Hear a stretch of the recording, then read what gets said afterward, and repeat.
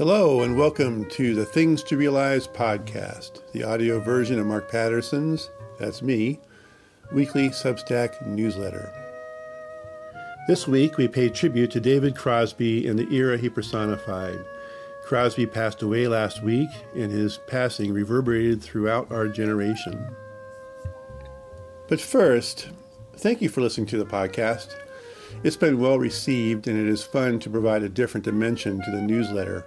I didn't expect to add music right away, but recording this awoke my inner recording engineer and DJ. And how can I talk about music without playing music, right?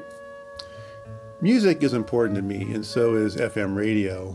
I love the creativity of FM DJs. The golden era, as it were, of FM was the 70s when you had DJs like Jim Ladd on KMET and Microphone on early KROQ. And they didn't just spin the music, they spun stories with sound. The sitcom WKRP in Cincinnati captured it well, but of course my stations were more rock and roll. WMMR in Philadelphia, KMET in K West, and sometimes KLOS in LA, WMET in Chicago. My favorite of all time is Jim Ladd, who currently is at Sirius FM. I lived in Santa Monica and used to go down to the beach at night and park my car and turn on Ladd. At least once per night, he'd go into a long themed set. An example set would be Led Zeppelin themed.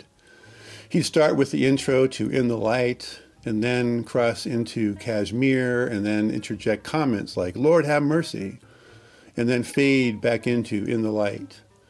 He might play sound clips from speeches or news shows or pontificate on some inspirational 60s shit, and then start talking about the importance of a good woman as he spun up Squeeze My Lemon and then fade into the ocean. And then somehow bring it all back to In the Light, for example. So if you hear a hint of Jim Ladd in me, maybe crossed with some Ira Glass, well, these are my audio roots. And so I'm glad you like it. I know I'm having a lot of fun, and I think it's about time we actually get into the podcast. So here we go. I will now proceed to entangle the entire area.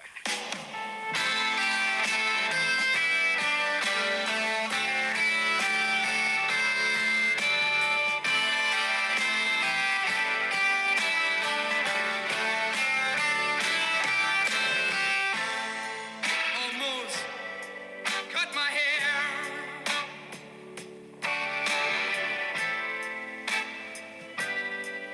It happened just the other day. It's getting kind of long.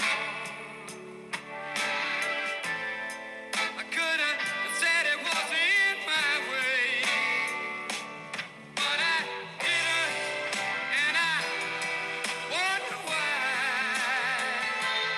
I feel like letting my freak flag fly.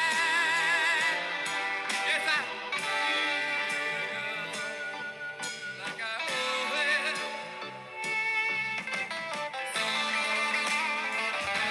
One, David Crosby. David Crosby's passing hit me harder than I expected. I was born at the tail end of the baby boomers in 1960. I never felt like a real boomer. I always defined a baby boomer as a person who was old enough to go to Woodstock and young enough to have actually wanted to go. I was 9 years old that rainy Woodstock weekend in August 1969. I remember it well because we lived outside Philadelphia, and my 14-year-old cousin Dennis, who was living with us at the time, begged my dad to let him go. But it's Woodstock, man. I'll never forget it. I had no clue about Woodstock. My favorite song at the time was Gentle on My Mind by Glenn Campbell. A reminder, Glenn Campbell did not play Woodstock.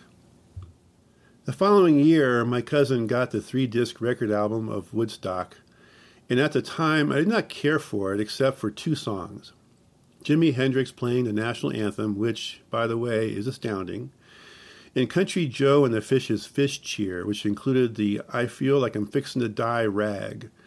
There's not a 9-year-old in the world who wouldn't love the Fish Cheer.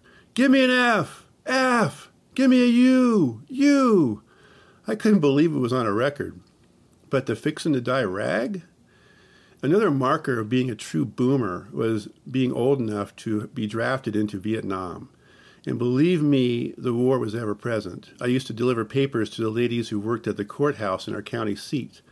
And when a draft lottery drawing was published, these women would pore over the newspaper to see what numbers their sons drew, and they would end up looking rather relieved or distraught at the results.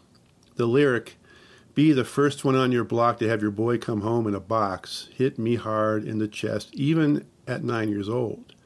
Hell, you'd see the red-draped boxes on TV. A few months later, the album Deja Vu from Crosby, Stills, Nash & Young was released, and I remember the brown texture of the cover. Of course, they played at Woodstock, and even after a few months, the mystique and myth of Woodstock being a miraculous alignment of the stars was fully developed. The song Woodstock, written by Joni Mitchell, told a tale of harmony and perfection and of being golden stardust. And the song defined Woodstock as a defining moment of our generation, especially the older half. It's a great record, a dramatic record, a defining record. I loved Carry On and Teach Your Children, Deja Vu, and Our House. I felt at home in that album somehow. It was inspiring, but then I listened to Almost Cut My Hair. At first I thought it was silly, a song about cutting hair, but then Crosby sang the lyric, "I feel like letting my freak flag fly," and it resonated inside my young mind. I knew that I was not going to be a person who wore his hair short, who wore ties and buttoned-up shirts and dress shoes. This was visceral. I didn't consciously stick a stake in the ground and cry out, "No more haircuts for me." It just became part of my identity, my definition. Long hair, t-shirt, jeans. And it was that way until the mid-'80s. This song alone didn't cause me to eschew short hair, but it coalesced the reasons why. David Crosby was the linchpin to me of that whole era, and I think it was because he was always that guy. Throughout the decades since Woodstock and CSN and the Byrds, he personified that era because he was that era. It was not like he was stuck in the past. It was that he brought that mindset with him as he went along. He didn't grow out of it. He was it. All the rockers from that era either changed with the decades or became has-beens, stuck with that one hit song from 1967. But not David Crosby. He played his music, and he never tried to fold himself into anything else. When I heard that David Crosby had passed away, it hit me hard. As I said, his impact on me was unconscious, but it suddenly became clear in his passing. Yes, he affected me more than I thought. And his dying does not mean that Woodstock is dead, or that his ideals are fading away into the past. It's as if he is ascending. He's moving on. But what he represented and personified is still very much with us.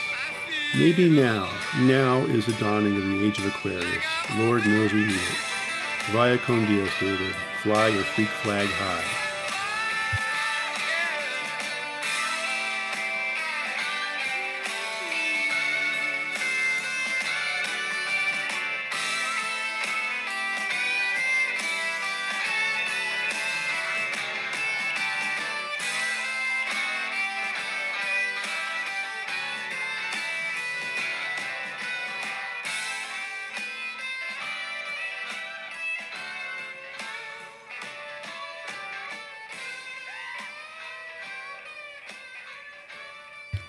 Two, Things to Realize, the podcast. I released the first episode of the Things to Realize podcast on Monday. It has been a while since I put together a recording, and it was fun. My initial plan was to record a reading of last week's post and make it as clean as I could. But the bug got a hold of me. How can I talk about music and have audio without actually playing the music? I am assuming fair use since I am critiquing the music with high praise. So I recorded the intro, had to figure out how to do a fade out in GarageBand, and added the music snippets. It's amazing what you can do with a MacBook and a good mic. I am pleased with your response. Thank you. The recording of this edition of the newsletter is forthcoming. In fact, this is it. That's how forthcoming it is. And please, as always, let me know what you think. Subscribe if you haven't already, and share. And just as a moment, I'm not actually using GarageBand now. I moved off to a different platform called Hindenburg.